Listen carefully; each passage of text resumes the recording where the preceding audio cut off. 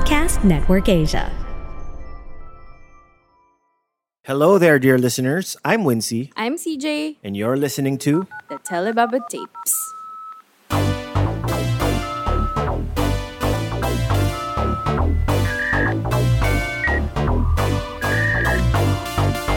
Telebaba Tapes.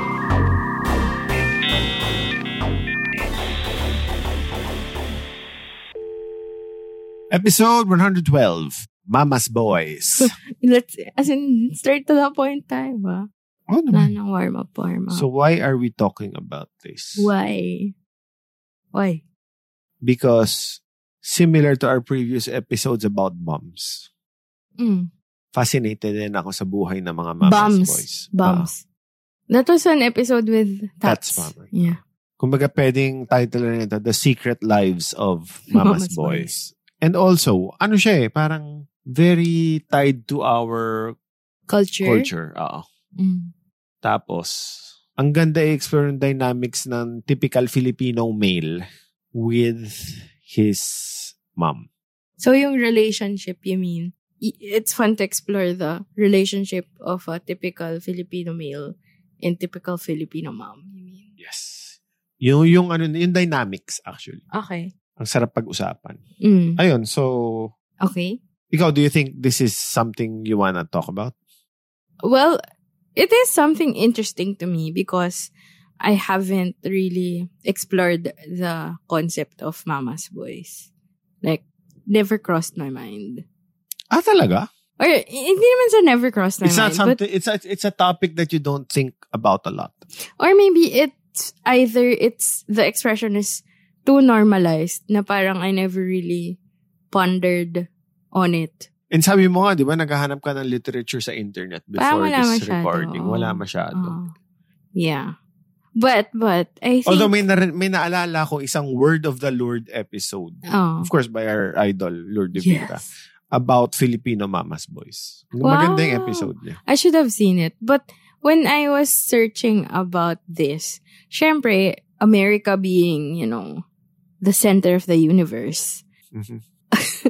Syempre, yung mga makikita mo, puro mga American conversations na mapupunta tayo sa, parang from Mama's Boy to, the typical Joe Rogan and Jordan Peterson and the quote-unquote crisis of masculinity and stuff like that. Parang when you Google Mama's Boy, gateway siya to manosphere. Ah, talaga? The Western manosphere. Gusto ko matutunan yan. Really? I wanna learn more about that. Parang kailangan gusto kang breadcrumbs para makabalik ka sa reality. True. Pero gusto ko rin kasi matuklasan kung, number one, kung Catholic thing ba siya. Kasi isa pang mga Mama's Boys din sa kultura nila, mga Italians, di ba? Mamino. Yun ba yung term? Oo. Okay. Or secondly, Asian thing ba siya? Kasi mga Japanese yun, mga Mama's Boys din yun. Pati really? Mga Indians. Oh, wow. Okay. Am I allowed to give a point now or later? Later na. Okay. So yun, is it a Catholic thing or is it an Asian thing? Parang ganun. So, first question, do you know of any Mama's Boys in your life? Family, friends, dates? Of course, you're allowed to anonymize. Wait, define mo muna Mama's Boy. Well, ako yung may talagang special bond with their moms. Na, ito yung maybe crucial we should define, what makes a Mama's Boy? Into their adulthoods. So, kasi kung Mama's Boy, pero bata or kahit teenager. Parang understandable. Understandable naman. Well, past 15 years old, doon na parang, okay. Kind of weird. So, define Mama's Boy na past. So, first, it's like an adult and... So, you mean, the term Mama's Boy is more applicable to male adults? Yes. Relating to their moms? Yes. Okay. Tapos, ano pa? Like what? O sige, adult. Ano yung next? What makes a Mama's Boy? Para I can answer. Well, normal kasi is relative, di ba? Pero parang yung interactions niya with his mom, mas matindi or mas intense than the average male. What is an average? Exactly, yun na nga. Okay. So ako, feeling ko medyo anecdotal or medyo personal na lang yung gauge mo for it. Okay. So parang wala siyang established, parang, ayun nga, similar to how and why I haven't thought about this. Para kasi siyang normalized na word, di ba? Oh. Na you can name it when you see it. Oh. So, well, I guess, for me, for me na lang, before I answer your question, masasabi kong mama's boy, yung isang mama's boy, kapag adult na siya, and lahat ng decision niya, or maybe the major ones, kailangan niyang ipa-approve sa mommy niya. Like, kailangan approval talaga. Like, magpapaalam. Iba kasi yung nagpaalam out of courtesy. Like, aalis ako, ganyan. Or out of the fact na nagbibigay siyang information for safety and security. Okay lang yung, I'm going out with my office mates or barkada to Punta Fuego this weekend. Okay. Ito yung number nung friend ko. Ito yung number ng hotel. Safe, na yun, sa gulo ba naman dito sa Pilipinas, di ba? Parang nakasanayan na natin na gawin yun.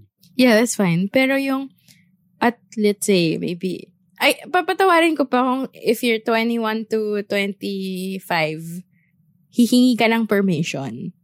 Sure. Kaya pa, until 25 probably. Pero if beyond 25, like, you ask for permission to, like, go out or stay up late. Mag-OT kayo, magpapaalam ka pa. Parang, what? Yun. I guess yun yung isa. Ang interesting, Or like, kung mag-travel ka out of the country with friends, nagigets ko yung concern for, like, 18-year-olds, or like, until maybe 21, 22. Pero 23 and above, parang, hihingi ka ba ng permission?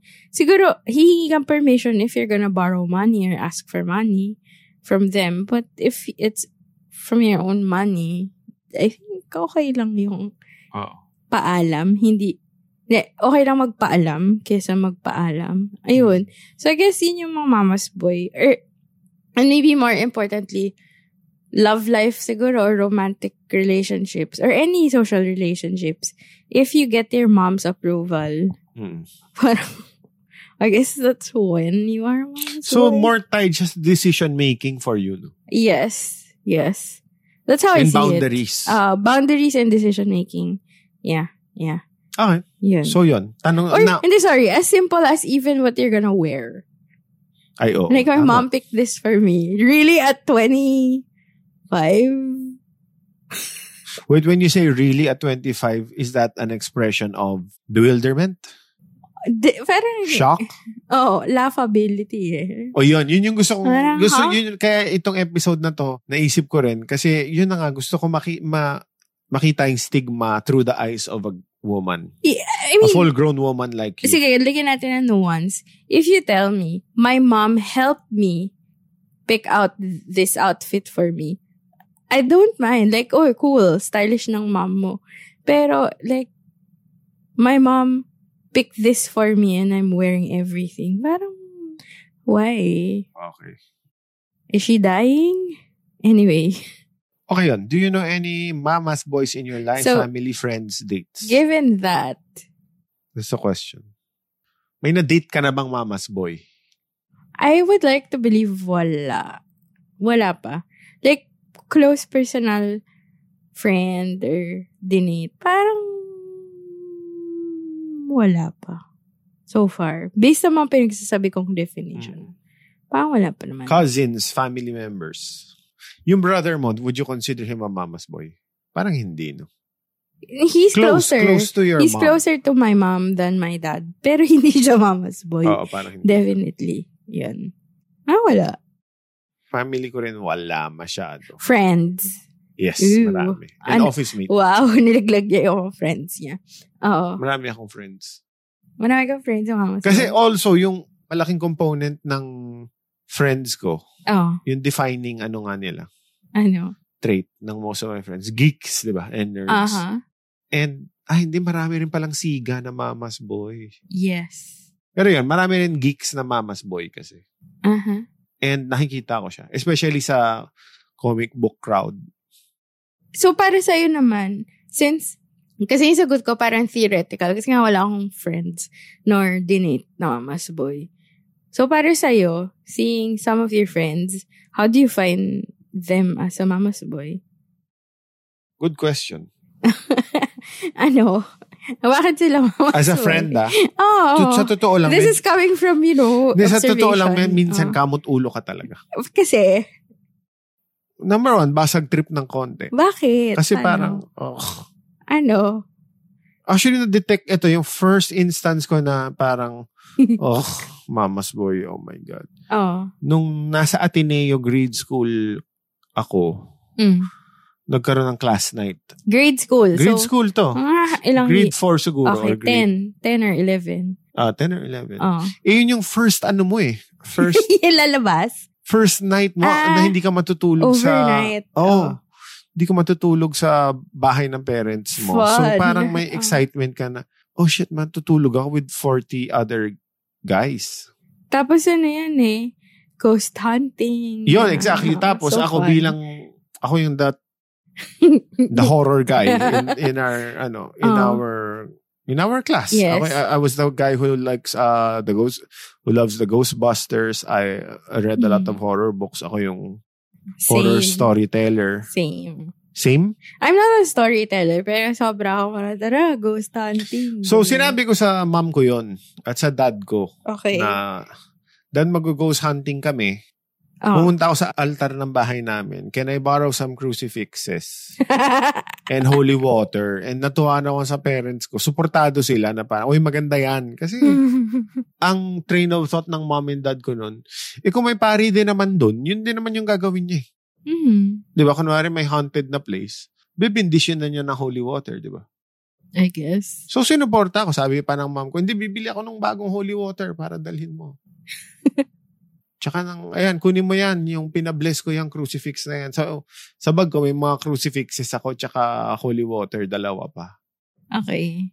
So, ayun. Way to attract, evil spirits. Natuwa rin yung mga classmates ko. Yeah, sige, punta tayo. Tapos walang teachers to, kami lang.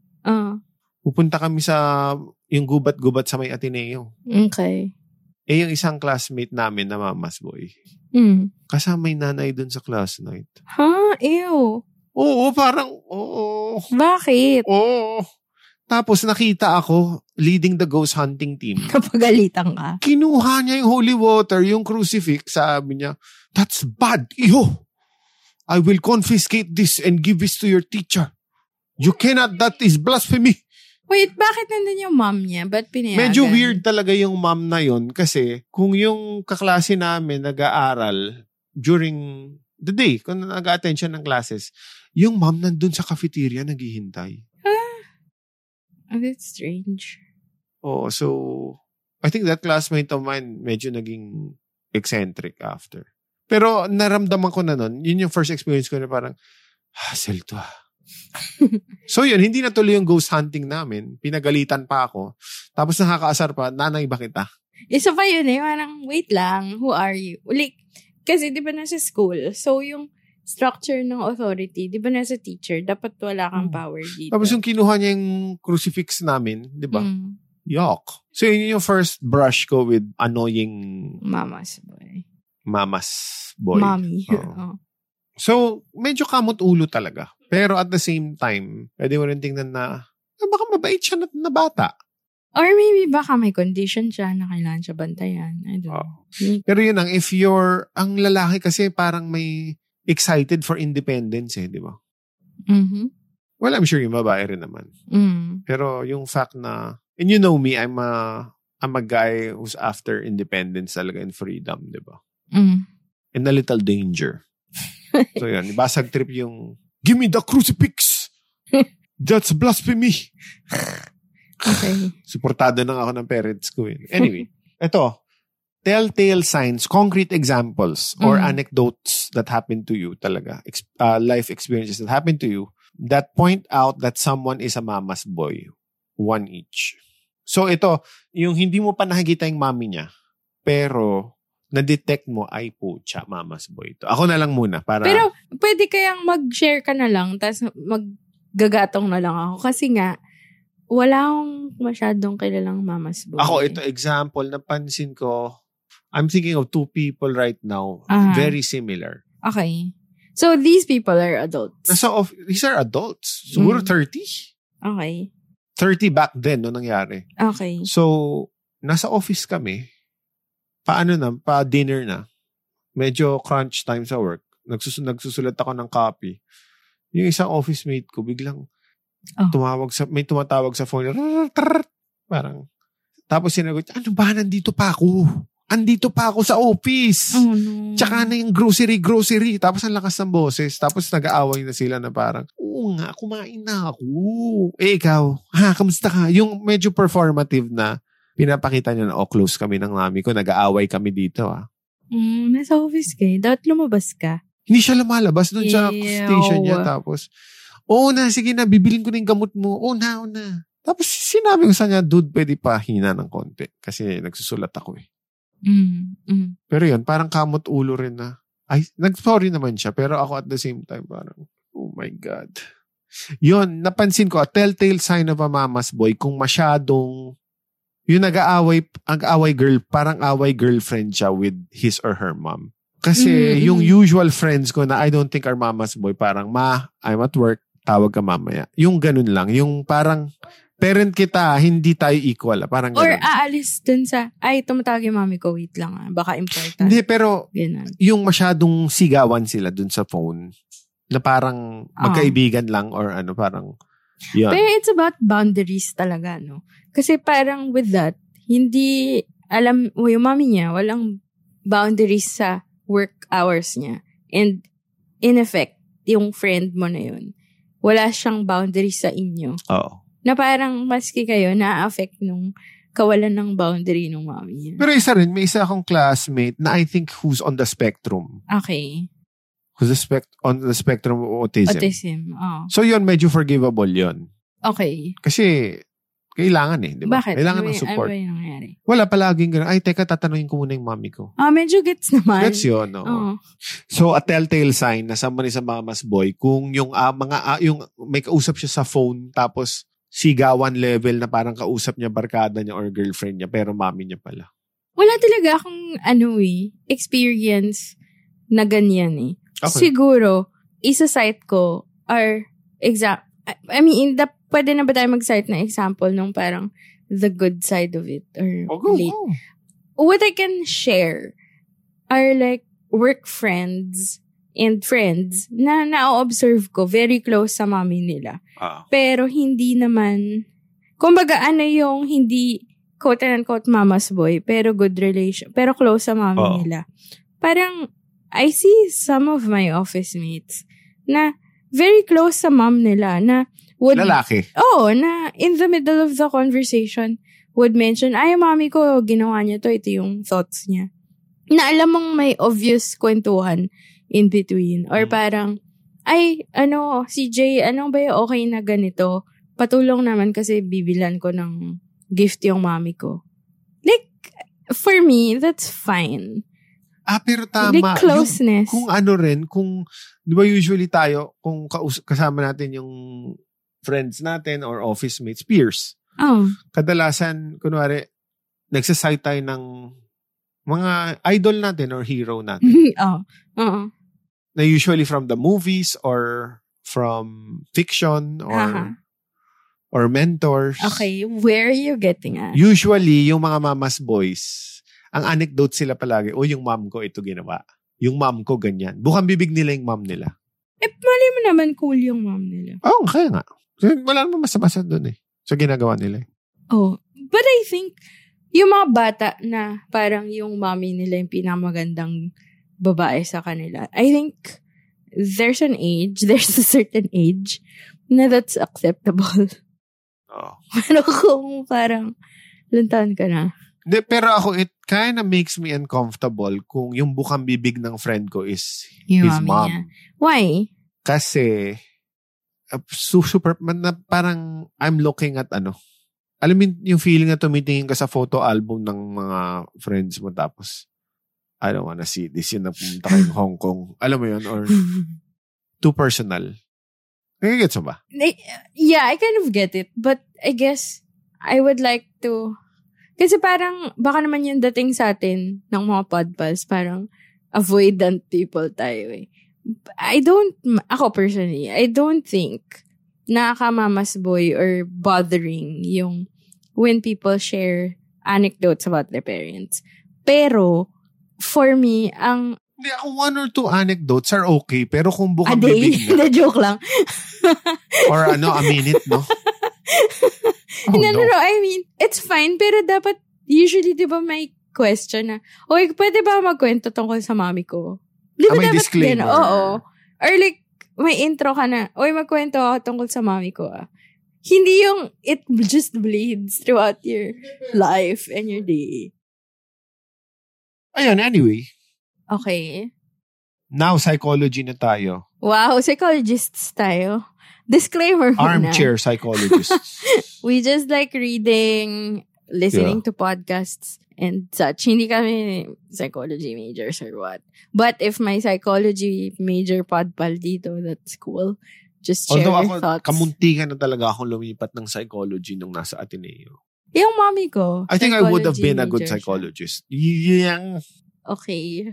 Am I supposed to agree? No. Okay. In my head. A psychologist in my head. Anyway. Okay. Are mama's boys born or made? Why do you think they turned out like that? Absolutely, I think they're made. Diba? Wala namang parang pinanganak na. I think lahat tayo, at some point of our lives, we're so attached to our moms. For survival. Tama. Especially the early years. Yes, for survival. Yung tinitingnan ko yung mga nephews and nieces ko.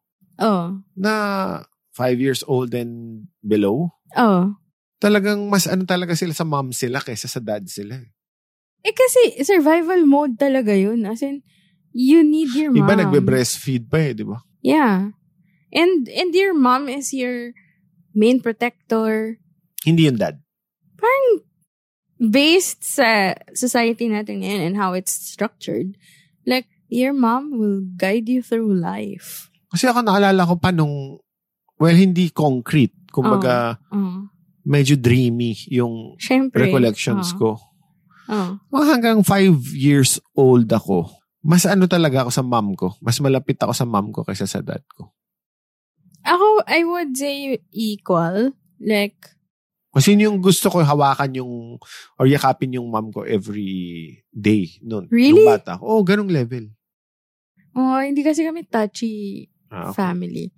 So, parang, my relationship with my mom is kind of, unique because super early siya. Hindi ako na-breastfeed because my mom has a condition na may gamot siya na she has to take or it's gonna be life-threatening. And that affected breast milk. So, I was never breastfed. So, lagi akong infant formula. Promil. Yun. So, parang... Is this a plug? No. But I guess, yung very gendered, I guess, yung parenting. So, like, female concerns, my mom would take me through it. Male concerns, like, the more, quote-unquote practical stuff, like, projects sa school, daddy art mo. Stuff, material stuff, ganon. Mas daddy ko. Iyon. Tapos, close pa ako sa lola ko. So, parang in a way, may dalawa akong maternal Pero yun, yung tanong image. ko nga, paano nagiging mama's boys yung mama's boys? Sabi mo, they're made. So... I think it's, i-qualify natin yung mama's boy kasi, parang hindi naman natin, when we say mama's boy, let's be direct. It's the unhealthy relationship na almost walang boundaries between a son and a mom. So, ako, helicopter parenting rin siguro. Causes it, no? Di mag-borrow na tayo as we analyze, let's borrow from fiction. Ano ba sino ba yung classic na mama's boy? Our favorite. Well, the most famous mama's boy in fiction is Norman Bates from Alfred Hitchcock's Psycho. Yes. Diba? So, Pero yun yung gusto ko rin about that. One of the greatest horror films / thriller films. Ito ay tungkol sa Mama's Boy. Tapos ang ganda nung quote doon, di ba? Na parang sabi ni Norman Bates. They say, a mother is a poor substitute for a lover. Ew. Yeah. Pero creepy, no? Creepy. No. Anyway, Pod Pals, panoorin yung 1960 Alfred Hitchcock movie, Psychos. Favorite ng lola ko yun. Mo, yeah. Favorite ng lola ko yun. But I read this article from Psychology Today bilang mahilig tayo sa mga ganyan. Again, Pod Pals, disclaimer. Mahilig lang kami sa mga ganitong topics. Hindi kami experts. Huwag nyo kami isa-cite sa thesis niya. So, when I was researching about our topic, kasi nga parang wala akong personal experience eh. Hindi ba yung dad mo ba, would you consider him a mama's boy? Or yung ninong mo? Hindi, kasi equally may equal yung authority and influence ng lolo ko tsaka lola ko sa kanila eh. Yan. So, ako rin yung dad ko, I wouldn't consider him a But my uncle and my lolo were sort of estranged. Like, hindi sila nag-uusap masyado. But that's not my story to tell. I can only observe. So, ang end up, mas close talaga yung tito ko sa lola ko. But, they treat each other as adults eh. Like, may respect. Pero, hindi siya yung parang asking for approval lagi. Yeah, close na sila. And anyway, going back, how Mama's Boys are formed. According to this article, it zoomed out actually, na it's about toxic relationships ng parents to children or mothers to sons or mothers to children. But yung Norman Bates actually is just one out of like maybe 8. I think he was based on a real serial killer, di ba? I don't know. Yeah, he was. You're supposed to be the one who's... But most serial killers have strange relationships with their mothers. Yeah. Diba? Based on data. But yun, si Norman Bates is one of the case na, one of the cases na when the mom loses the husband. Yun, tama. Tapos, ang psychological term ay surrogate.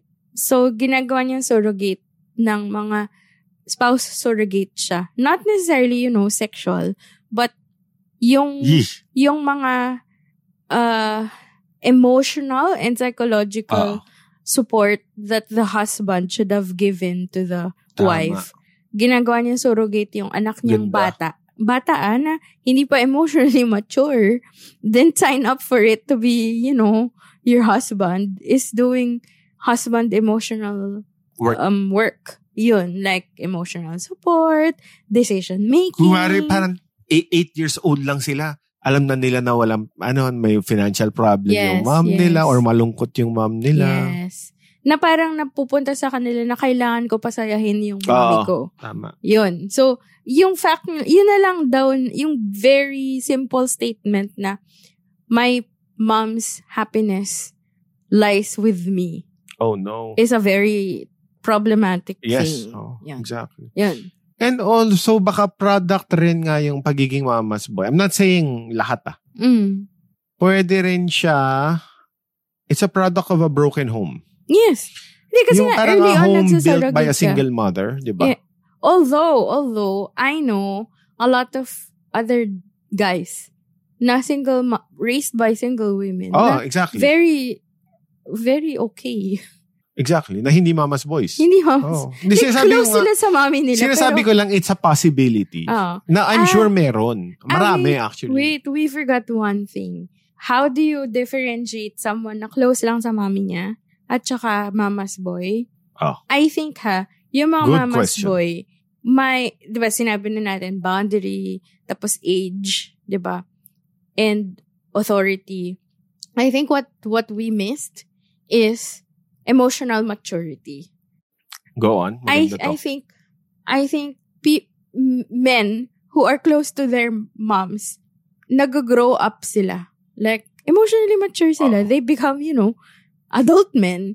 Yung mga mama's boy, parang, either impeded yung emotional growth nila or psychological growth nila.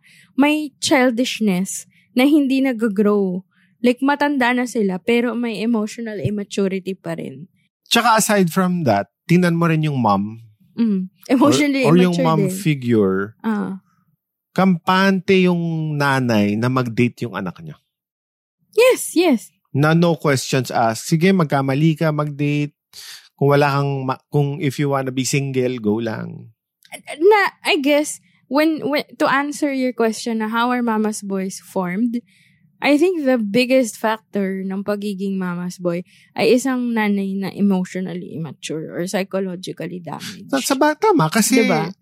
Kasi formative yung years na 1-year-old to, let's say, 8. Yes. Sobrang defined yung ano mo ron yung pagkatao mo dun I mean, pwede mo naman maano yun, makorek, di ba? Or ma-improve upon kung matanda ka na. Pero, yung parang core values mo dun nahuhulma At saka kung problematic or toxic na yung mommy mo to begin with. Sabi nga nung favorite kong philosopher/psychologist, si Gabor Mate. Sabi niya, parenting actually is simply a transfer of anxiety. Ganda naman. So parang your parents literally just transfer their anxiety to you.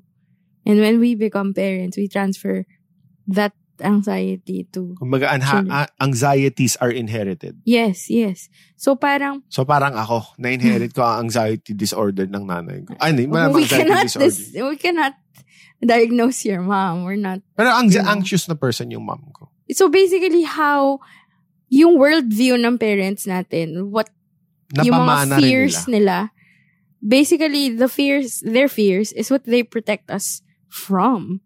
Totoo. So, basically, yun yung nagpa-form din ng fears natin. Diba? Which, I would think, like, yung ako, kapatid ko, mga kapatid ko, if mananotice mo, medyo risk takers kami. Yes. Na, may rebellion ng slight. Diba? To your mom or your dad? Or in general. Authority in general. May fuck the authority kami. Well, mas rebellious kayo kaysa sa amin, definitely. Yes. Because my dad is siya yung the crudes dad. Yung harang, nakatakot yung mundo, mapahama kayo pag lumabas kayo, ganyan. But hindi ko kaya babawalan lumabas, but I'll teach you things. Kasi, parang the crudes nga. Pero the world is cruel, ganun. Yung mami ko mas, sige, fuck it. Sige, lumabas ka. Mas punk rock yung mama. Pag nasugatan ka, umuwi ka na lang, gagamutin na lang natin. Ganon. Ang ganda ng dynamics. So, sobrang balance no? We have an anxious dad and you have a fuck it mom. So, alam mo yun. Ako baliktad, yung mom ko yung the crudes. Huwag kayo mag-skateboard. Kakapeklat kayo. Di ba nga yung jet ski? Yung jet ski, oo. Bawal magmotor. Tapos yung dad ko naman, medyo may pagka-crudes din, pero may frustrated adventurer siya. Okay. And gutom siya for adventure yung dad ko. Kaya, parang feeling ko rin yung my dad lives vicariously through my... Through you? Misadventures. Okay. I remember yung mommy ko, secretly siyang nag-aral mag-drive. That's so your mom, yeah. Tapos ako yung isasama niya while she secretly learned how to drive. Ang ganda naman. Tapos as in may time na bumili lang siya ng second hand na kotse, ganon. Tapos hinatid niya ako sa UP. How old were you? Ano na yun? College na ako. High school to college. Tapos as in, alam mo yung kami ng mami ko, yung nasiraan kami sa Commonwealth. Ang hirap na. Nagtutulak ako sa Commonwealth. Commonwealth, ang hirap na. So, pero siya parang, huwag mo na sabihin sa daddy mo, ha? Ang sarap nun. Ganon. So, I guess. Go into trouble with your mom. Ganda nun. Yun. So, Get into trouble with your mom, sorry. Go talaga, But, I guess, well, hindi naman perfect yung relationship na yung mami ko. Like, meron kaming disagreements and like, drama. But overall, ganun siya. So, I guess hindi ako... Even my brother. Yung brother ko, super close niya sa mami ko. Like, mas sweet. Pansin ko nga. Mas sweet siya sa mami ko, actually. Pero hindi siya parang mama's boy. Anyway, So, do you agree that being a mama's boy means that he will treat women well? Or do you think this is a hasty generalization? Kasi usually in Pinoy, di ba, parang, nakita ko siya how the way he is with his mom. Oh, I think he's gonna be a good husband. May ganong ano rin eh. Well, nervous laughter. Yun na nga. Gusto ko tanungin talaga sa'yo kasi perspective ng babae. Oh, he won't hit me because ang lambing niya sa mom ko. Maalaga siya. You know, it's so much nuanced than that. Yun na nga eh. Hasty generalization, ano? But, may merit din kasi yung definitely how the guy, sorry sa LGBTQ community, very heteronormative itong pag-uusapan namin. And I wonder if... Yeah, maraming sige, gay. Ituloy mo. Maraming gay. Lalaki. Gay. Na mama's boys. I don't think they're mama's boys. I think most of them are close to their mom. Hindi, yun na nga. Non-healthy, meron din. It's something we're not, wala tayong data. Sample size. So pod pals who are from the LGBTQ. Yeah, oo. If meron kayong anecdotes on like LGBTQ naman na mama's boys or basta. So, tama. Kwento nyo naman sa amin kasi on this topic. Very heteronormative. What we can just talk about is our very cis straight experiences. Anyway, going back, naniniwala naman ako na i-observe mo how the guy treats his mom and probably naka-intertwined or embedded in that is how he will treat women. Kasi yung first experience niya ng babae ay nanay niya. Diba? Na-form yung idea of a woman sa nanay niya nga. Diba? And even yung sister niya, i-observe mo how he treats his sister. Tama. And advice yan. Mga pod-pals na nagde-date from Ate CJ. Advice from Ate CJ. No, but, to a certain extent lang. Kasi, parang, kailangan mo din makita kasi, siya again, what I said kanina, nuanced siya. Tayong mga anak naman, meron tayong outward, alam mo yung social performance of being children. And, the intimate relationship with our parents. Tama. And usually, as you are dating, what you just see is the social performance. Diba? Is he the best foot forward? Maalaga ba siya sa nanay niya? Magalang ba siya? Nagsasabi ba siya ng po at opo? Yung mga ganong stuff. Social performance yun eh. Pero, pwede kasing yung guy na din-date mo, check yung social performance niya sa mom niya. Pero, emotionally distant siya. Or secretive siya sa parents niya. Or, hindi niya sinasabi lahat. Actually, for me, strangely, sorry, now that you pointed that out, green flag for me. Green flag, opposite ng red flag. Thanks for explaining green and red flags. Green flag for me, yung kaibigan ko, or kahit dinidate ko, na secretive sa parents. Now you know, guys. Now you know. Kasi with that, yung sobrang complicit ako doon, yung parang, sabi mo sa mami ko, wala tayo sa sexy bar. Sabi mo, nag-aaral tayo. Sabi ko, yeah, I like that. I'll do it. Yeah. Sobrang natutuwa ako sa mga taong secretive sa parents sila. Just because you are secretive? Yes, And at the same time, parang, they're fun people. Parang, masaya. So, yung mga kapamilya po ni Winzy, huwag niyo pong pakinggan yung episode na to. Anyway. I like people who are secretive to their parents because usually they're fun people and they're yung sense of adventure nilang lupit eh. Well, I would categorize that. I think, ako naman, kasi iba yung secretive sa can keep secrets. Okay. Kasi secretive is like a habit, diba? Na you really behaved into keeping secrets. So, ibig sabihin, madami ka secrets. But, ako naman, medyo questionable sa akin yung super daming secrets. I'm fine naman. Kahit ano namang marami, matindi o masama. I'm fine with someone who can keep secrets. And, yun nga, like, mayroon kaming bagong hire na okay siya, magaling siya. Pero since bata pa siya, hindi namin siya mayaya sa mga after office. Kano siya kabata? 16, kaka-graduate lang. Hindi naman. Mga 21, 22. Pero kaka-graduate niya lang. So, yung parents niya, sanay pa sa, student life na after school, you go home at normal, 6 p.m., whatever. So, parang, nahihirapan pa siyang magsabi na, iinom kami ng office mates ko, Parang nandun pa siya sa transition na nagpapaalam at nagpapaalam. So, parang lagi namin siya tinutukso na. So, here, Podballs is a piece of advice. Mas madaling mag-sorry kaysa magpaalam sa parents. True. Diba? Like, late ka umuwi, mag-sorry ka na lang. Gawin mo na lang siya, so sorry ka na lang. Diba? Versus, pwede ba ako minom with my office mates? Hindi pwede, anak. Bummer, diba? Minom ka na lang. Yun. If, one, graduate ka na, diba? Tapos na, pinag-aral ka na nila. Most especially kung may trabaho ka na better, kasi sasabihin mong may sweldo na ako, hindi na kayo nagfa-fund nito, diba? Diyan, pwede ka nang ganyan. Kaya nga, in relation to that, may kumakalat ngayon sa social media. Si Noni Buencamino.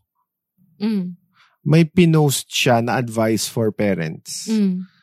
Be super involved and be super involved and invested in the social media accounts of your kids. Why? So maraming sumagot na parang, we don't believe in that kind of parenting, na hindi mo tinatrust yung anak mo.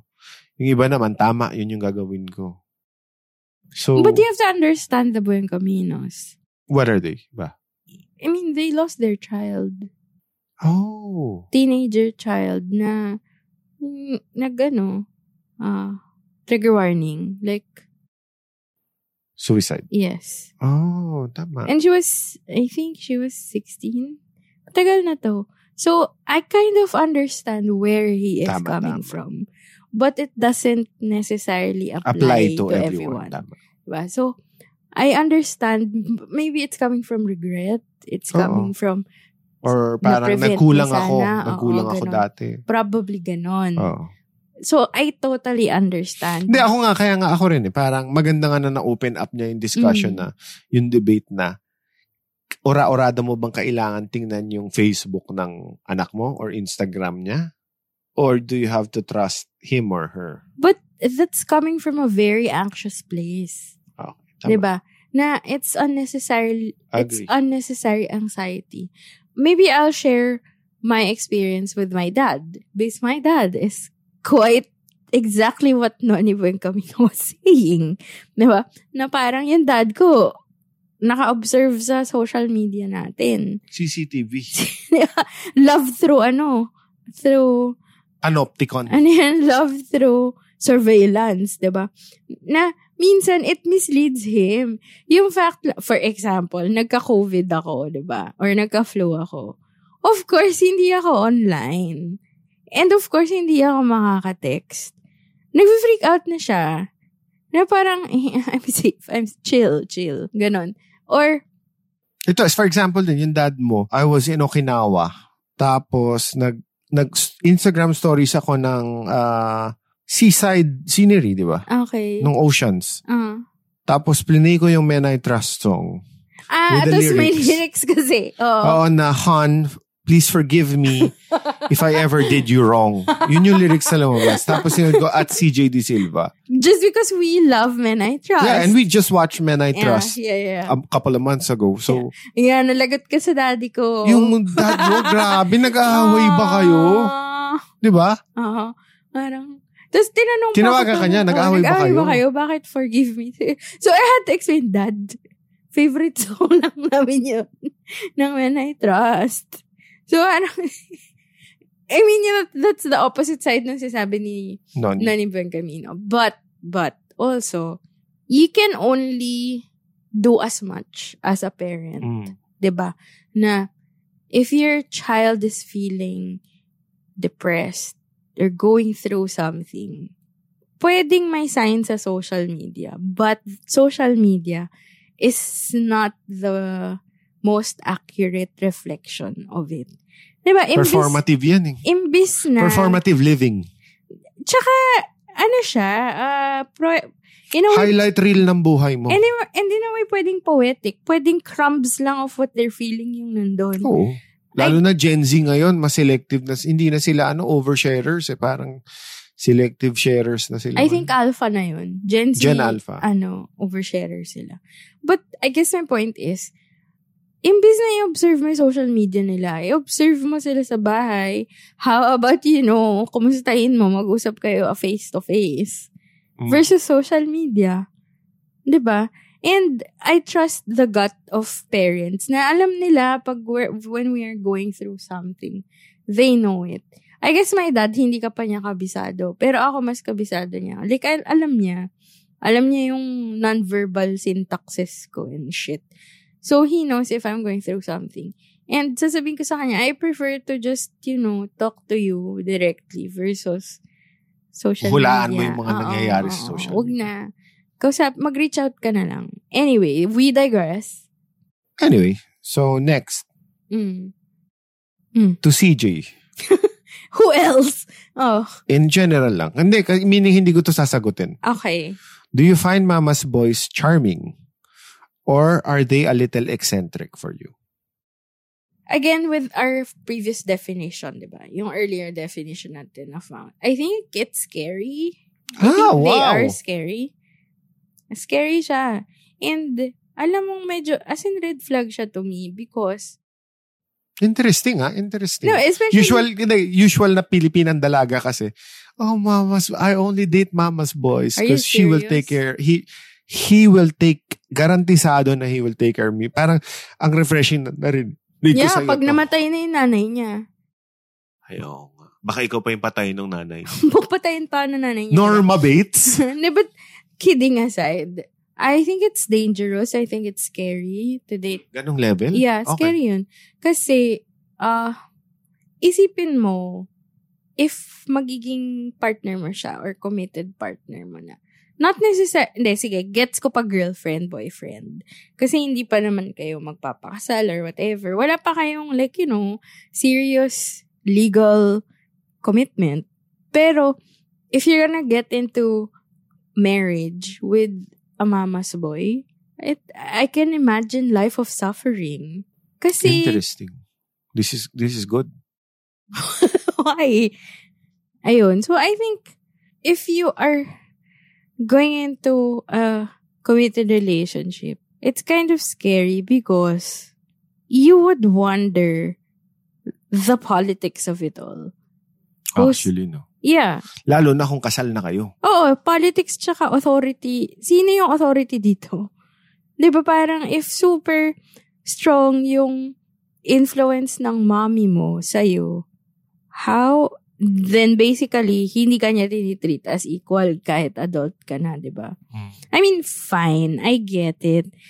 Our parents are our parents. It's never gonna be equal. But, at some point, may kayo, tatry nyo i-balance off yung fairness sa isa't isa, diba? And be adults. So, if mama's boy yung papakasalan mo, ibig sabihin, ang strong ng authority at ang strong ng power ng mami niya. So, kung takot siya sa mami niya, takot siya sa'yo. Hindi. Paano ka niya matitreat equally? At paano ka ititreat? Let's face it, double-edged yung statement na you are also family. Diba? Double-edged yan. If your in-laws tell you, oh, you're parang anak na kita. Man! Observe mo paano niya tinitreat yung mga anak niya. Rent! Diba? I-observe mo kung paano niya tinitreat yung anak niya. Do you like how these parents treat their son? Kasi, if she treats her son like walang agency, walang sariling decision, ganun ka din ititreat nun. One of my, hindi naman friend, kakilala lang. yung tatay nung isa sa mga kakilala ko. So, tito mo, ganun? Hindi, kwento niya. Hindi ko pa na-meet. Sinabi sa kanila, magkakapatid na, I don't want you to be mama's boys. Tapos siya, bakit? So, kung ito to nung friend mo sa'yo, yes, ginagaya mo, bakit dad? Bakit dad? Tinanong nila magkakapatid. Sabi nila, yung mga kaklasiko yung mga kaklasiko mama's boys, nung tumanda sila, they turned out to be losers. Grabe I don't naman. want you. Medyo boomer nga. Tsaka medyo on the far end of the spectrum naman yung pang sinabi niya. Pero yun, I don't want you to end up losers. Do not be mama's boys. Parang ganun. Okay. Ano yung data niya, though? Yung mga klase niya nga.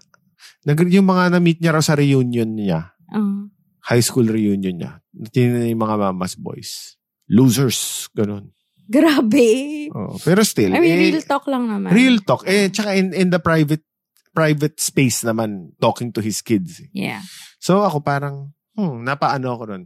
Napaisip ako ron. But I'd like to challenge that. I'm sure. Oo naman. Pero, baka there's a ring of truth din naman kahit papaano dun. Siguro not losers, pero more like failure to launch. Maybe. Or, kasi nga nako-hold back yung pagkatao nila. Growth nila as a complete human being. Diba? Parang naging support system sila ng mom nila. Or, hindi sila maka 100% because either hino-hold back sila ng mommy nila or yun nga, every decision is based on their parents' happiness. So, medyo weird. Since I went to an all-boys school all my life, hindi man all my life, nag-college naman ako na co-ed. Basta, you went to Ateneo all your life. Yeah. Parang may unspoken code. There's an unspoken code amongst kids. Okay. Naku, nandiyan yung nanay nung kaklase namin. Parang, baduy na. May ganun eh. So, hindi sa lalaki nga. Especially sa lalaki. Yung parang, oh God, dito na yung nanay ni ex-friend. Parang, you just go back to your school night. You just go back to your school night na kinuha yung mga ghost hunting things mo. Pati yung super soaker ko na doon ko ilalagay yung yung water gun ko. Kinuha rin, buisit.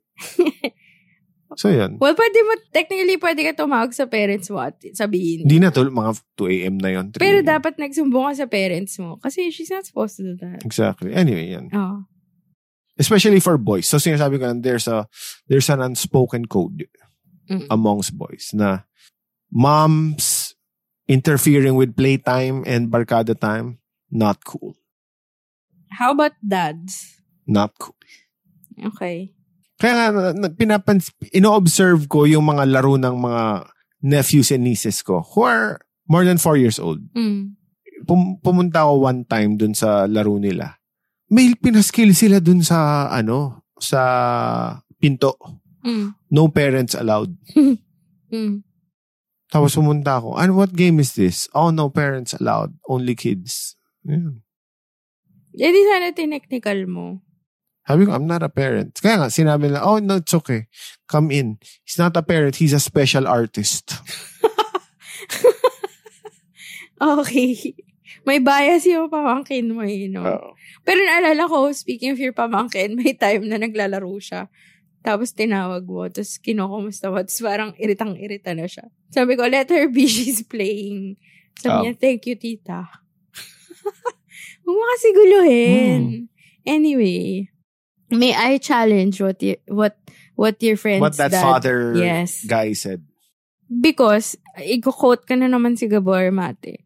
May data, study siya, na, in fact, may mga bata na tinanong may mga in-examine na mga bata na good yung relationship with their parents. And, kumbaga their parents were good parents. And, kids who were neglected, based on study, yung mga high-achieving, high-functioning, successful adults are people who were loved by their parents. Yun yung sentence, loved by their parents. So, I think, yung mama's boy, I mean, I would like to give a little nuance dun sa sinabi nung dad. Kasi I think yung pagiging mama's boy is not being a good parent. So probably they turned out losers. Pero, I guess, yun nga, basically, pag naging mama's boy yung anak mo, hindi ka okay na may problema sa pagiging parent mo, di ba? So, pero may journey rin kasi yung mama's boy na parang, ayoko na matanda na ako. Kaya tantanan niyo na ako. Dapat may moments sila na ganun eh. Pinatay niya yung nanay niya, di ba? Like, you just have to run away. Hindi, actually, tama ka. Speaking of psycho, si Norman Bates, siya yung pumatay sa mami niya. Kaya nga. Sa prequel, sa Bates Motel. Hindi ni-reveal kaya sa psycho yun. Ano ka ba? Hindi, pero pinakita paano niya pinatay yung mom niya doon sa TV show ni Freddie Highmore and Vera Farmiga. Hindi ko pa kasi Tapos pinanood ko recently yung Psycho 3 na may dinidate na babae si Norman Bates. As in, may girlfriend na siya finally. Okay. Tapos ang ganda nga. Tapos sasaksakan niya na yung girl. Tapos ang sinaksak niya yung corpse ng mom niya. Kasi? Sabi niya, enough mom! Leave me! Creepy ang pocha. You just go to hindi, therapy. Pero maganda yung ginawa niya pa rin. Hindi. Una-una, pumunta siya sa psychiatrist. Get some help. Akala nga kasi magaling na siya. Pero maganda yung yung filmmaking. Sinaksak niya yung corpse ng mom niya. Tapos, di ba nagsasoft siya ng birds? Parang throwback doon sa Hitchcock scene na shower scene. Yung pagsaksak niya. Pero instead na blood, yung parang stuffing ng bird, nung nilalagay sa corpse nga, parang linipad ng hangin. Ganda din Ganda, di ba? Cinematic, oo. Pero yun. Directed by Anthony Perkins Simpson. Really? Na-idol niya pala si Hitchcock. I will check that out. So, sidebar.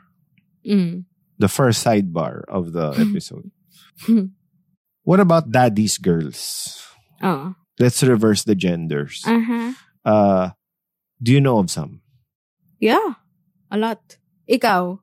I've dated a daddy's girl. Yun na nga, yung bukang bibig niya. Ang tawag niya pa, Papu. Okay.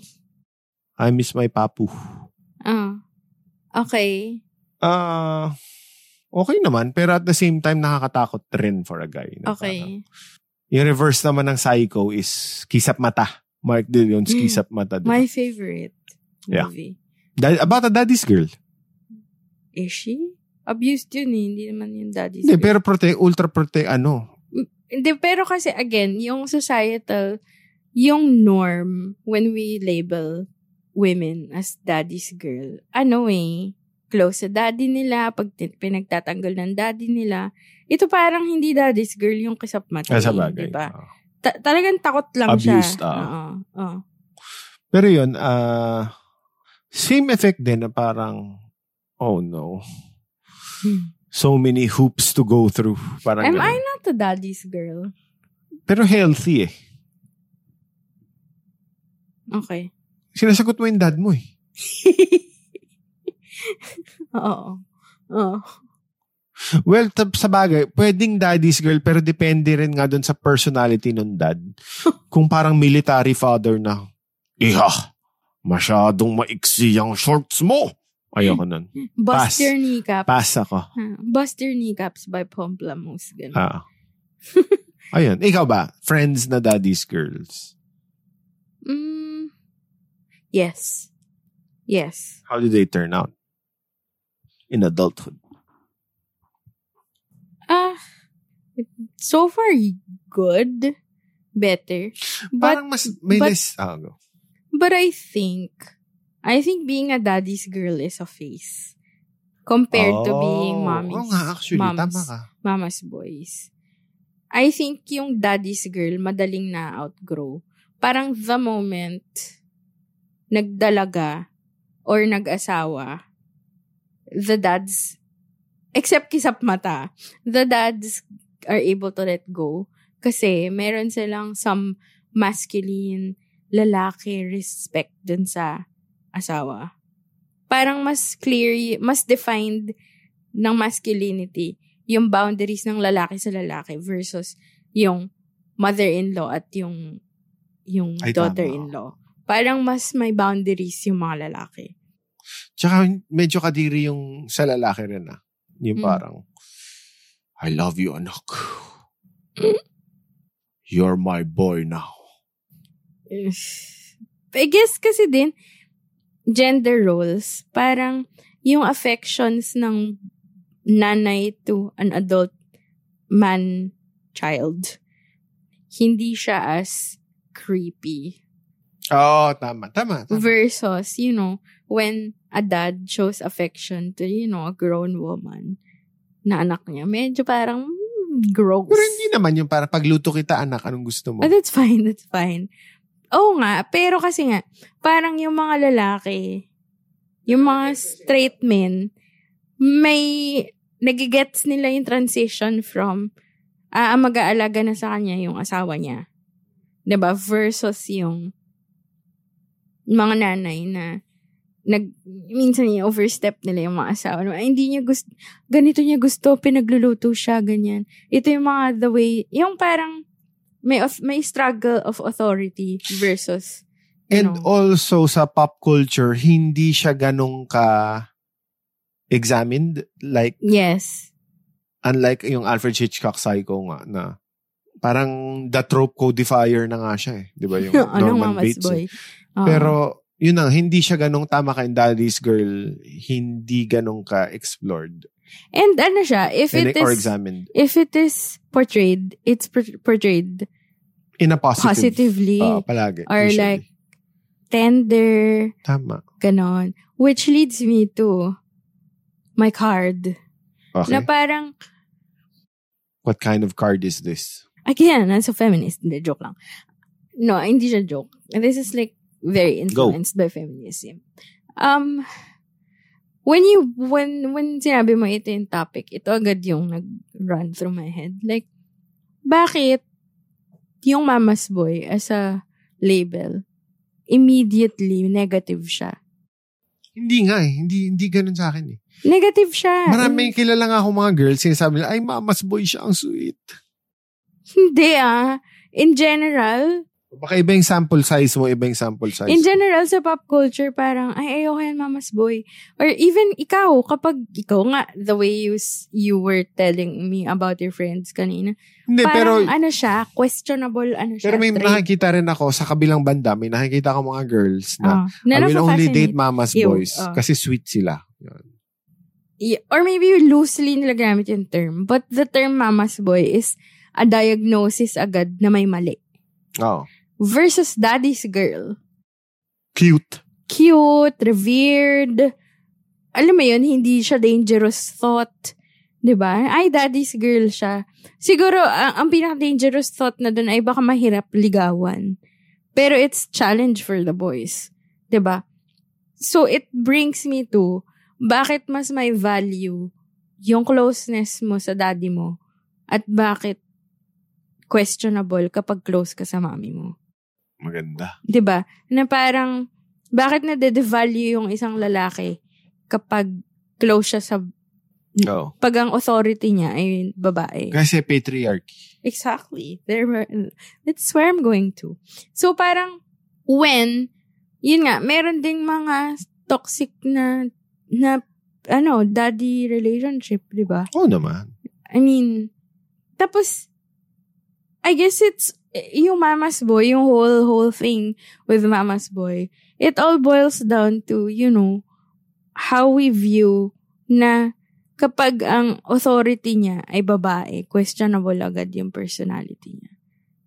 Na ako, kapag I beg to absent disagree. yung dad, I beg to disagree. Sige, go. Masyadong feminist lens naman yung tingin mo. I'm just questioning. Bakit, hindi, ako pero more bakit like, endeared yung hindi, ako daddy's more like girl? Hindi authority. More like yung levels of intimacy and the lack of boundaries.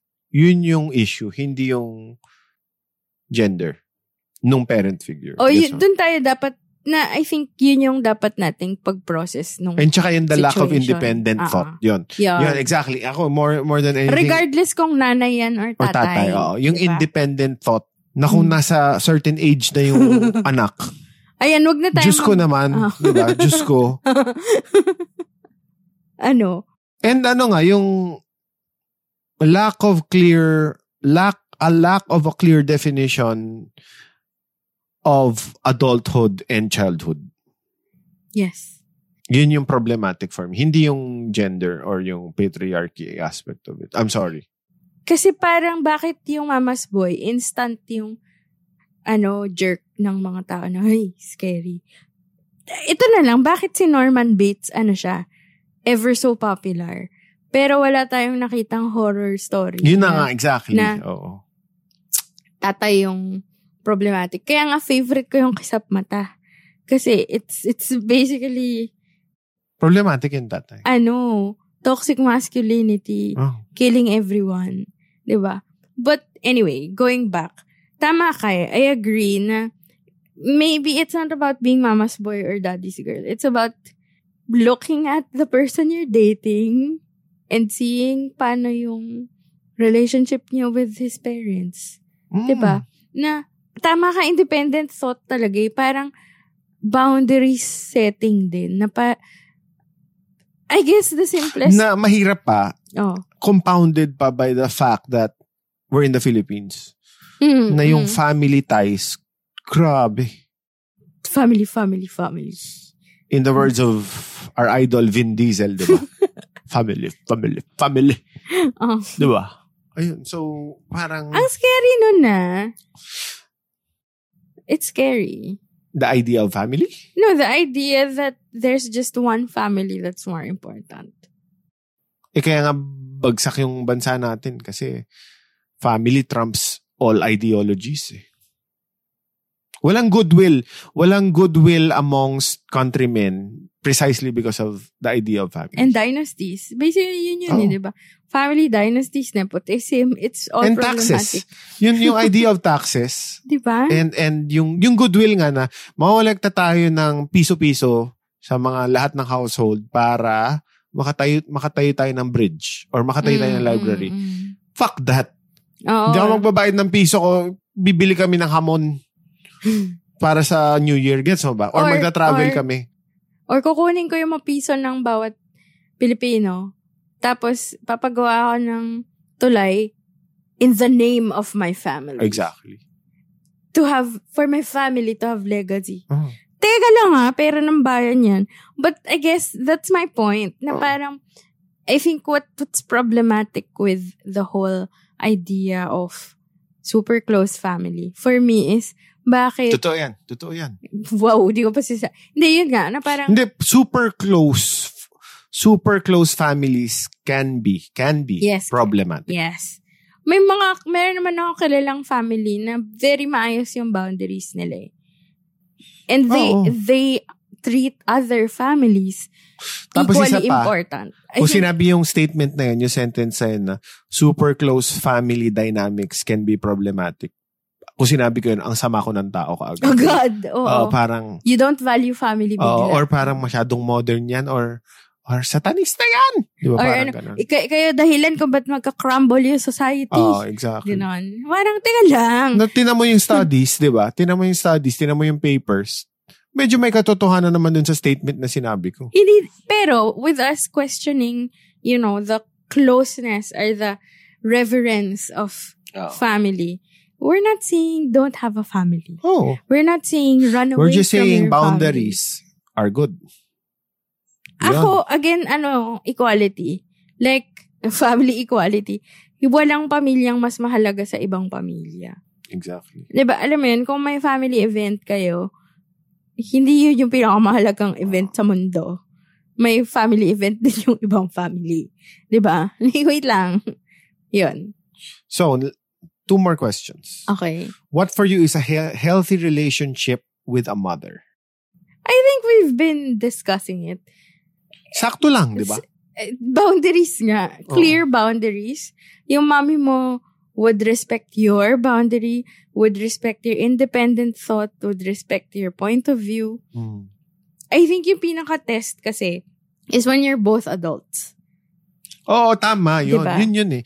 Kasi sinabi ko nga kung mama's boy ka, high school, kamot ulo kami, sige, pero sige, okay na. Pero kung yung marrying age na, parang, Or may asawa at anak ka na. Tapos, yun yung parang, si mami kasi, ganun eh.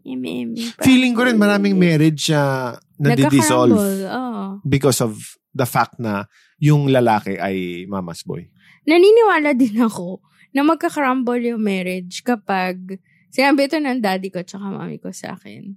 Marriage advice to. Oo, sabi nila, mahirap daw talaga na magkasama yung mom-in-law tsaka yung asawa na babae.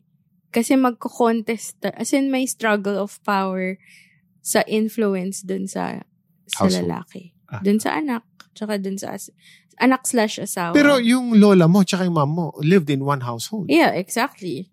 My mom felt, undervalued? Powerless. Parang natatrump lagi ng lola ko yung decisions niya. Just because nakatira siya sa lola ko. So, sobra siyang emotionally damaging and self-esteem damaging. Talaga? For a woman? Oo, syempre. Kasi parang nawawalan ka ng relevance tsaka ng value sa... Okay, ito na lang. Kunwari may decision tayong gagawin. Tapos, tinrump ng mom mo yung decision ko. For me, parang, ano pang silbi ko dito? Kayo na lang mag-asawa. Ganun yung thought ko. Hindi ito nangyari. This is just a hypothetical thing. Yun. Pero sige, tanong rin natin kasi yun ang masyadong maliit yung data natin. Yung sample size natin. Podpals, we wanna ask you, ano yung experience nyo experience living with your mother-in-law, kung ganun yung setup nyo. Or, kasi ako hindi ko yun na-experience. Hindi na experience. Or, nakatira kayo sa bahay ng nanay ng asawa nyo. Diba? Hindi natin na-experience. Swerte tayo, actually. Bilang nakabukod tayo. Pero, tsaka yung mommy ko helped na parang... And my mom too. Parang in-encourage. Swerte tayong in-encourage nila yung independence. Yun. So parang, hindi, diba yung classic? Hindi kasi, malay natin, baka ngayon, pwede. Na ngayon, 2023, nakatira pa rin nga sa magulang, pero may boundaries na. Let's see. We don't know. Wala tayong experience. Please provide data, Podpals. Yes, Podpals. Kamusta ang mother-in-law nyo? Naging in-laws pala no? Kamusta mga biyanan nyo? Friends ba kayo? Super close kayo? Or nag-uumpugan kayo? Nagbabangayan kayo? Ba't nag-iba yung topic? Related naman Sa bagay. So, last. To CJ. Do you think Wincy is a mama's boy? Not at all. I think you're kind of scared of your mom. Yes. Pero how do I treat? Okay naman yung pag-treat ko. Is this my moment? Is this you're not allowed to defend yourself. You're asking me. I think you're scared. Or sige, scared is such a big word. Parang you care about how your decisions will affect your mom. Definitely, iniisip mo siya when you are making decisions. Pero, while you consider her reactions, kung ang algorithm mo or calculation mo ay madidisappoint siya or magagalit siya, ima-manage mo. Parang paninindigan mo naman yung decision mo. Tapos, lalagyan mo na lang ng separate plan yung paano ima-manage yung reaction niya. I think respectful ka naman sa mami mo. Okay lang naman. Pero yung dinidate mo ako, hindi pa tayo kasal nun Ano yung instance sa sinabi mo sa sarili mo, okay, hindi siya mama's boy? Yung fact na ang dami mong secrets. Am I supposed to be saying this on air? And fabrications. Huwag mo lang sabihin. Basta madami kang secrets. Yun. PR releases, no? Yun. Si Wincy, madalas, may may PR plans siya sa mami niya. Buti nga kung PR plans lang PR campaign. Oo. Yun. Year-long campaign. Tapos ika-quiz niya ako. Ano sasabihin mo? Ganyan. As in like, wow. So that's a sign of not being a mama's boy, kung ganon? Pero totoo nga, tama. even yung friend ko na ano? Hindi ko na papangalanan pala. Basta gano'n rin siya sa asawa niya na parang, ito sasabihin ko sa nanay ko ito gagawin mo natin Which makes me feel more loved in a way. Or parang mas feel ko yung partnership natin. Kasi, hindi naman na parang magkakontsaba tayong niloloko natin yung mami mo. Hindi naman siya ganun. More like, partners tayo in, making things work. It's called lying out of love. Hindi nga siya lying. And, packaging the truth. PR. Advertising, marketing. Oo. Gisimba ka pa ba? Joke lang. So anyway, yun na. Those are the questions. Wala na tayong conclusion. Okay na yun. So, hindi, teka lang. Ikaw, tingin mo, ako ba ay daddy's girl or mommy's girl? I don't know. Mommy's girl, definitely not. Pero strangely, kung human being si Andres, yung cat namin. Mama's boy. Yes. You are... Hoy, hindi ko naman nilolord over yung mga life decisions niya.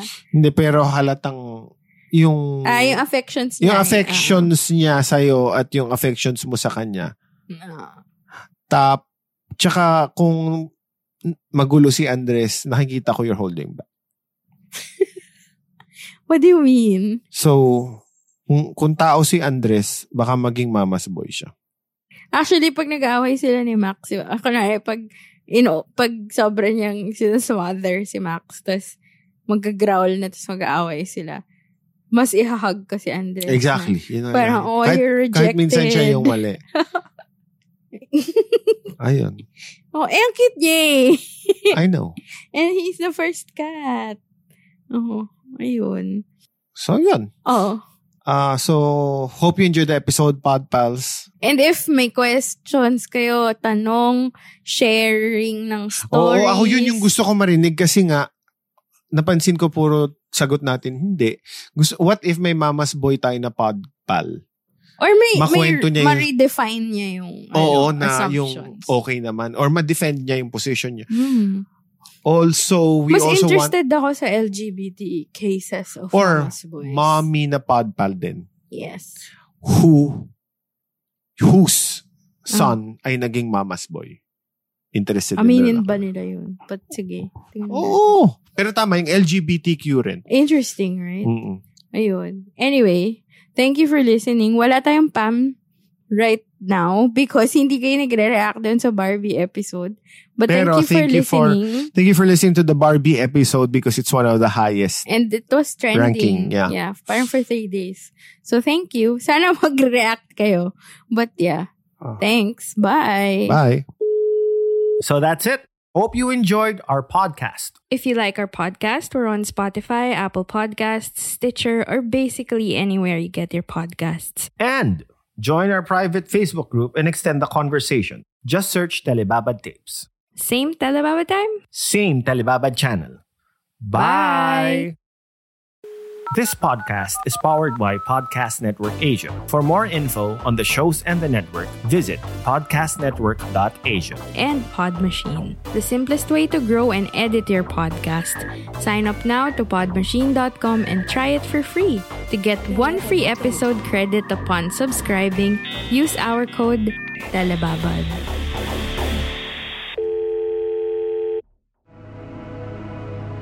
The views and opinions expressed by the podcast creators, hosts, and guests do not necessarily reflect the official policy and position of Podcast Network Asia, the hosts of the program, or other programs of the network.